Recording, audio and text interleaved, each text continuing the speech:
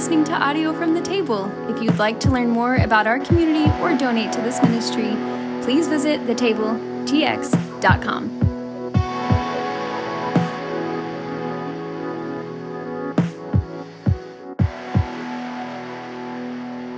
Grace and peace, Table Podcast listeners. So good to be with you all yet again. Another week. So we are in part 2 in our series titled Rooted, Grounded Discipleship. And my goal in this series is really just kind of, here we are at the beginning of the year. I want to serve as a refresher on some of the basics of following Jesus. And so my hope is that it's a very practical series. So with that in mind, the title of my message this week is How to Pray. How to Pray. And I want to frame this message with a few scriptures, and then I'm going to give you a quote by theologian Sarah Coakley that kind of brings them together.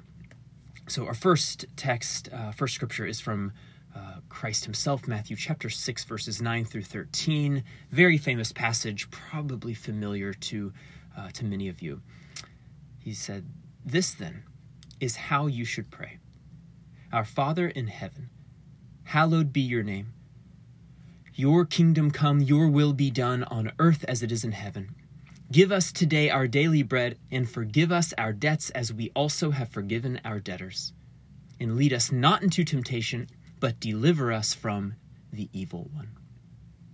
Our second scripture is from the Apostle Paul in Romans chapter 8, verse 26.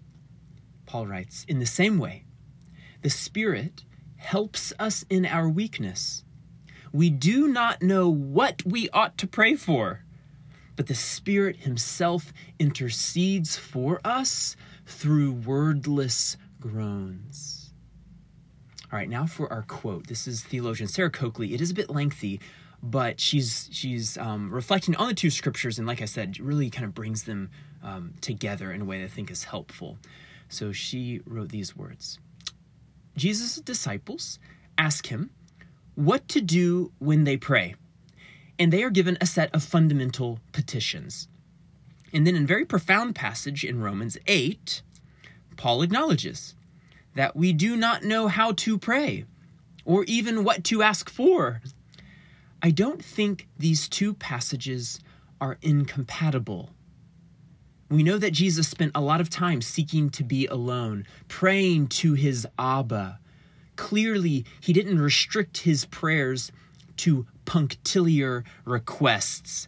That's kind of weird language, but she's really just referencing how in the Lord's Prayer, it's a lot of like petitions or requests of God, of Lord, may your kingdom come, may your will, God, happen. Would you give me daily bread? Give us daily bread.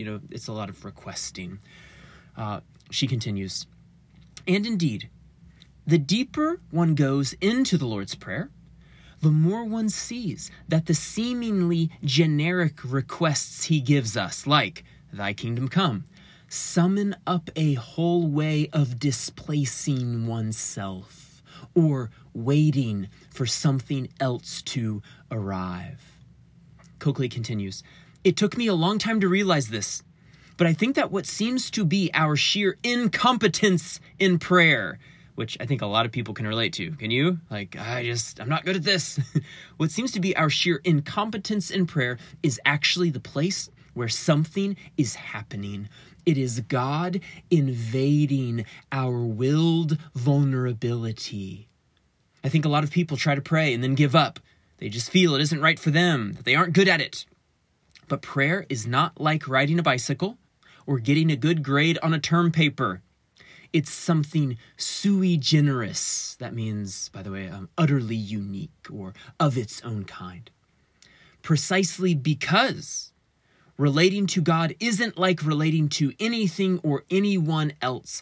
That's the first and most important point. We should always pray as we can, not as we can't. End quote. All right. So based on all that, I want to jump right in, and I've got lots of points today. We've got 3 insights into prayer. And then, as promised, I want to get practical. I want to cover 6 steps on how to pray towards the end of the message. And I think hopefully you'll see how these are really drawing from Matthew 6, Romans 8, and specifically kind of the juxtaposition of those two, and then some from the Coakley quote. All right, so insight number 1, prayer, both with and without words, comes to much the same thing. It's the quality of our attention to the Holy Spirit and our presence that matters most. You know, I used to think there was a vast canyon between praying with words and praying without words. In my mind, to pray without words, that was to be calm, centered, meditative, while to pray with words was to be, well, wordy, active, busy-minded. But the further I've journeyed, the more I've begun to realize that what matters most when it comes to prayer is not your exact technique, the words you use or don't use, but rather the quality of your attention to the Spirit of God, your presence. In other words, there is a way to pray with words that can be deeply focused, attentive, meditative, healing, and restorative for you and others.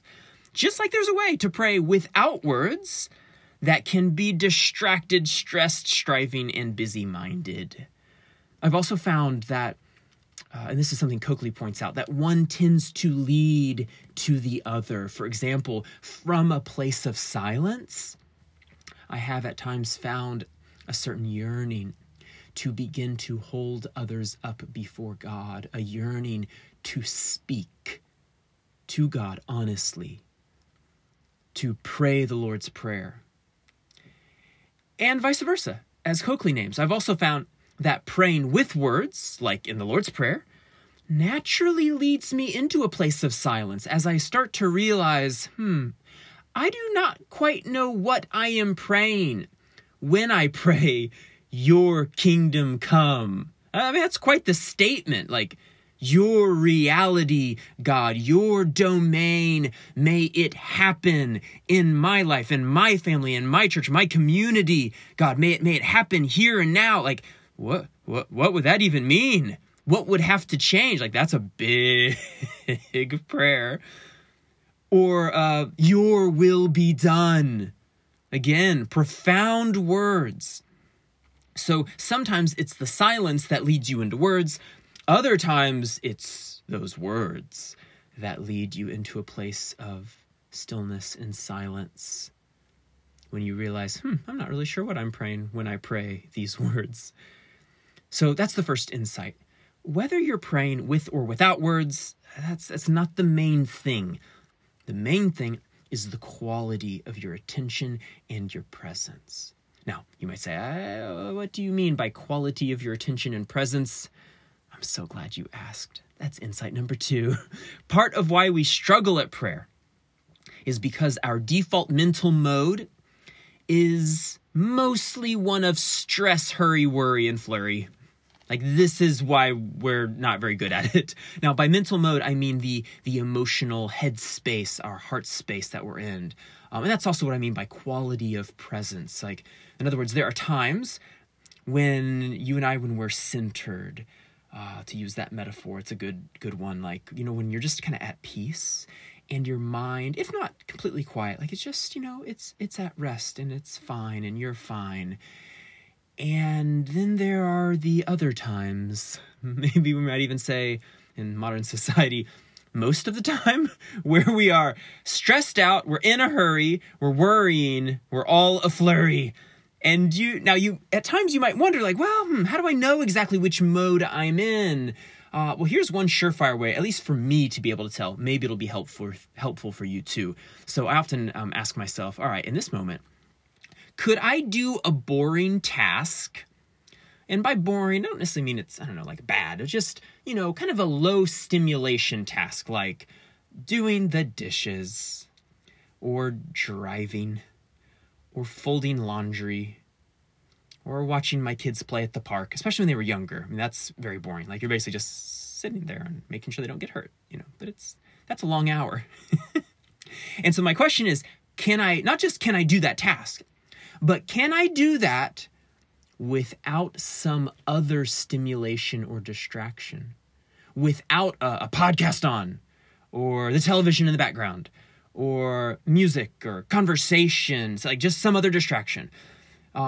And now it's not to say those things are bad, like, oh, never have a conversation when you do dishes. No, it's simply, this is just an indicator of, I know I'm in a good place when I can simply just quietly do those things. And I'm like, hey, it's fine. It's fine. And the vice versa. I know I'm in a not so good place when the idea of doing something simple and quiet like that without something else, some other stimulus coming in. Oh, if that idea fills me with dread and I like crave something else to distract me from me.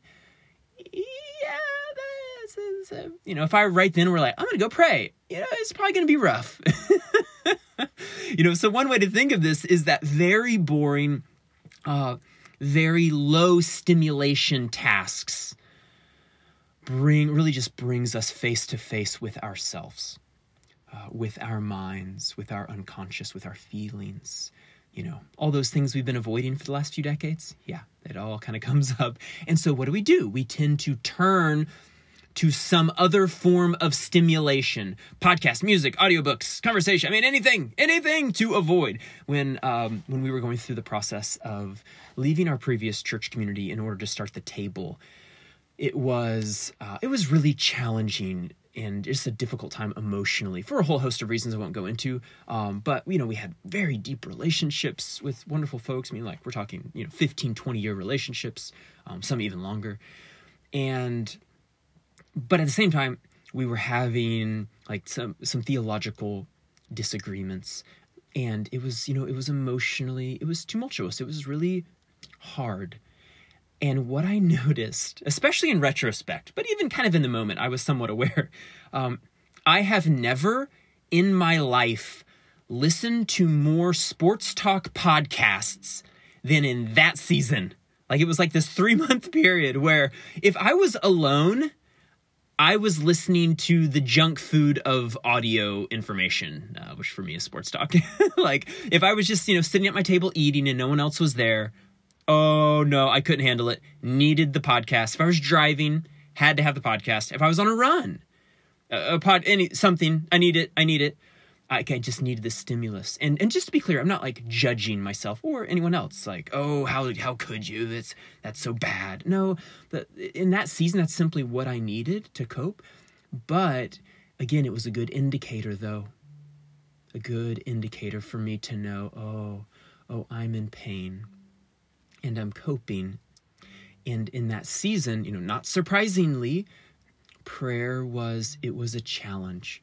It was something I kind of found myself wanting to avoid because I was going to have to face some of those feelings. Now, of course, at the same time, that was precisely the season in which I most needed prayer. I most needed at least some space to lovingly, in the presence of God, begin to face some of those feelings, right? So just to kind of reiterate this, prayer so often comes back to the mental mode we are in. And to pray well, at least in the long term, we really are going to have to learn to calm down, slow down, to embrace silence and stillness, right? To improve our mental mode. As we do that, prayer becomes easier, becomes more enjoyable. All right, third insight. And here I'm really drawing from Sarah Coakley. Pray as you can, not as you can't. So there may be seasons when you really need the anchor of Matthew chapter 6, 9 through 13. Like, you need to be given the words to pray. You need something concrete, right? You need to be able to sit down and have a plan, like, okay, Father who is in heaven, holy, hallowed be your name, your kingdom come, right? And you need the prayers. This is where other people pray the Psalms, which can be very anchoring and helpful to be given the words. Or there's even other prayer books that aren't necessarily in the Bible, but just prayer books people have written, and that can be very anchoring, right, and helpful. So there may be seasons where that's what you need. However, there may be other seasons of life. Seasons where words fail you, where words are just too wordy, seasons where maybe they're even a little bit triggering for you, especially if you've been in like a time of deconstruction or something, where maybe the classical language of the Bible and Christian history and theology is just like, oh, I can't do it. I can't do it right now. Maybe in a year or 2 or 3, maybe I can come back to it. But right now, I cannot. Okay, that's fine. No need to freak out. Maybe in this season, all you need to do is sit in silence. Or maybe it's a season of grief for you, where you literally only have not just a wordless prayer, but as Romans 8 specifically names, a groaning prayer. Just a groan, maybe even a groan that's hard to distinguish between your groan and the groan of the Spirit of God. Or perhaps in a more positive sense, there's simply a season where you feel drawn to emphasize one form of prayer more than another for a time. That's fine. The point is, engage the form of prayer that you need in that season. Don't be locked into an ideal of saying, well, this is real prayer. This is the only prayer, or this is pure prayer, or, whatever. Like, no, just pray the way you can in that season, the way that gives you life. Thinking back to my own journey, there was a season where I was doing some deconstructing and such, and I couldn't do the classic prayers anymore. And in silence, that was my pathway. That was the thing I need. I just needed quiet. And it was like through that, I reacquainted myself, really kind of with myself and with God. And then a few years later, suddenly I found myself able to pray again, to pray the Psalms, to pray the Lord's Prayer, and so on. By the way, this also relates to how long we should pray. I think sometimes we get a little ahead of ourselves and we think things like, well, all the great people of God, they prayed for an hour a day, so I've got to do that too. And I'll be honest, sometimes I feel a little guilty that I don't pray longer. Here I am, pastor, spiritual leader. Really kind of seems like my minimum should be an hour a day. But truth be told, I'm just not in that season. And believe me, I've tried. But, here we are. We're starting the table, and then I work a part-time job, and I've got 3 kiddos, and certain times I'm coaching soccer, and I've got, chores and housework and all just the 1,000,001 little household tasks. And then, of course, I'm trying to stay married in the midst of it. So I've learned, like, hey, look, this is just the season I'm in. And, some days, 5 minutes, that's what I got. That's where I am. And then, some days it's many days, actually. It's longer than that. But an hour? Okay, that's a rare one. But the point is, there's no need to carry guilt or shame or unrealistic expectations. Like, just pray as you can. Pray as you can. Just do what you can. Do what is sustainable, not what isn't sustainable.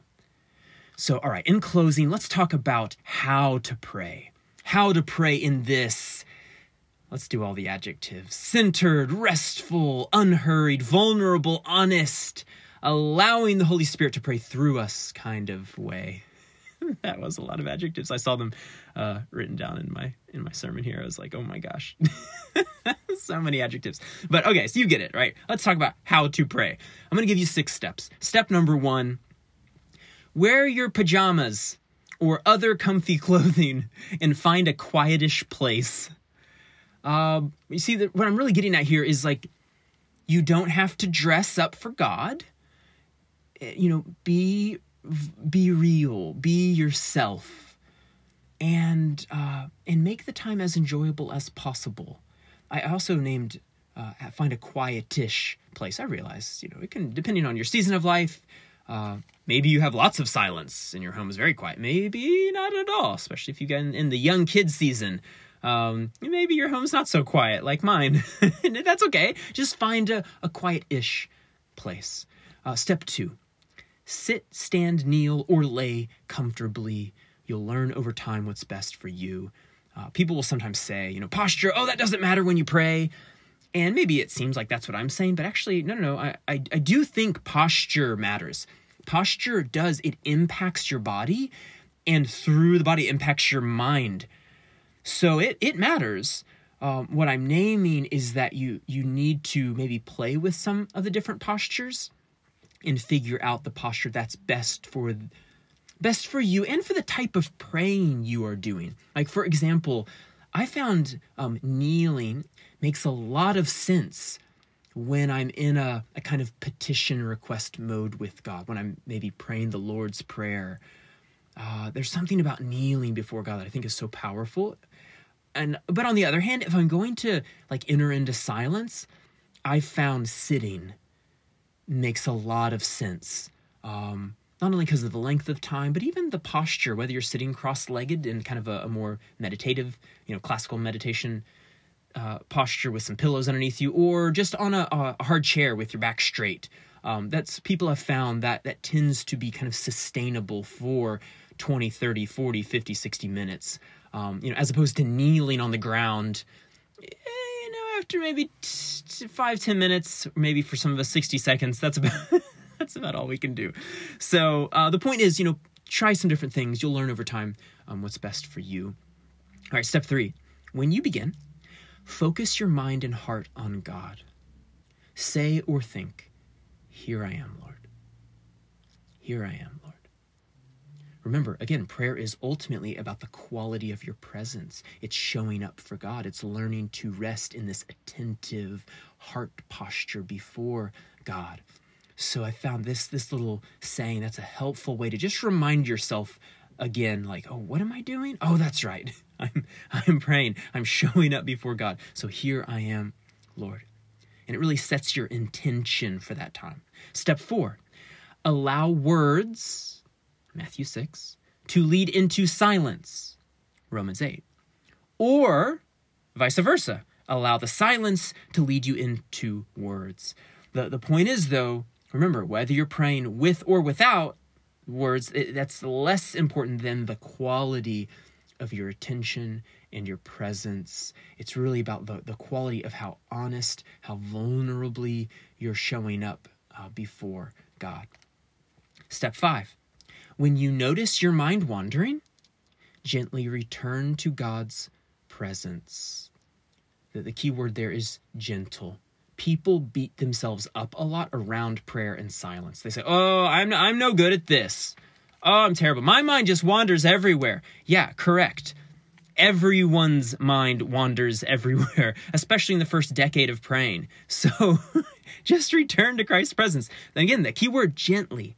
Not judgmentally, not harshly, not, "Oh my gosh, such a screw up. Why can't I be good at this?" No. Just "Oh, I wandered." Just gently return to Christ's presence. Step 6, end your prayer time with gratitude and a smile. Make these times as enjoyable as possible. Even if in the prayer time you had to face some hard things, some difficult emotions came up. That's okay. That's good. Just remain relaxed, remain in this posture of gratitude. That will keep you coming back. So my prayer for you is that we would all learn how to pray. In the name of the Father, the Son, and the Holy Spirit. Amen.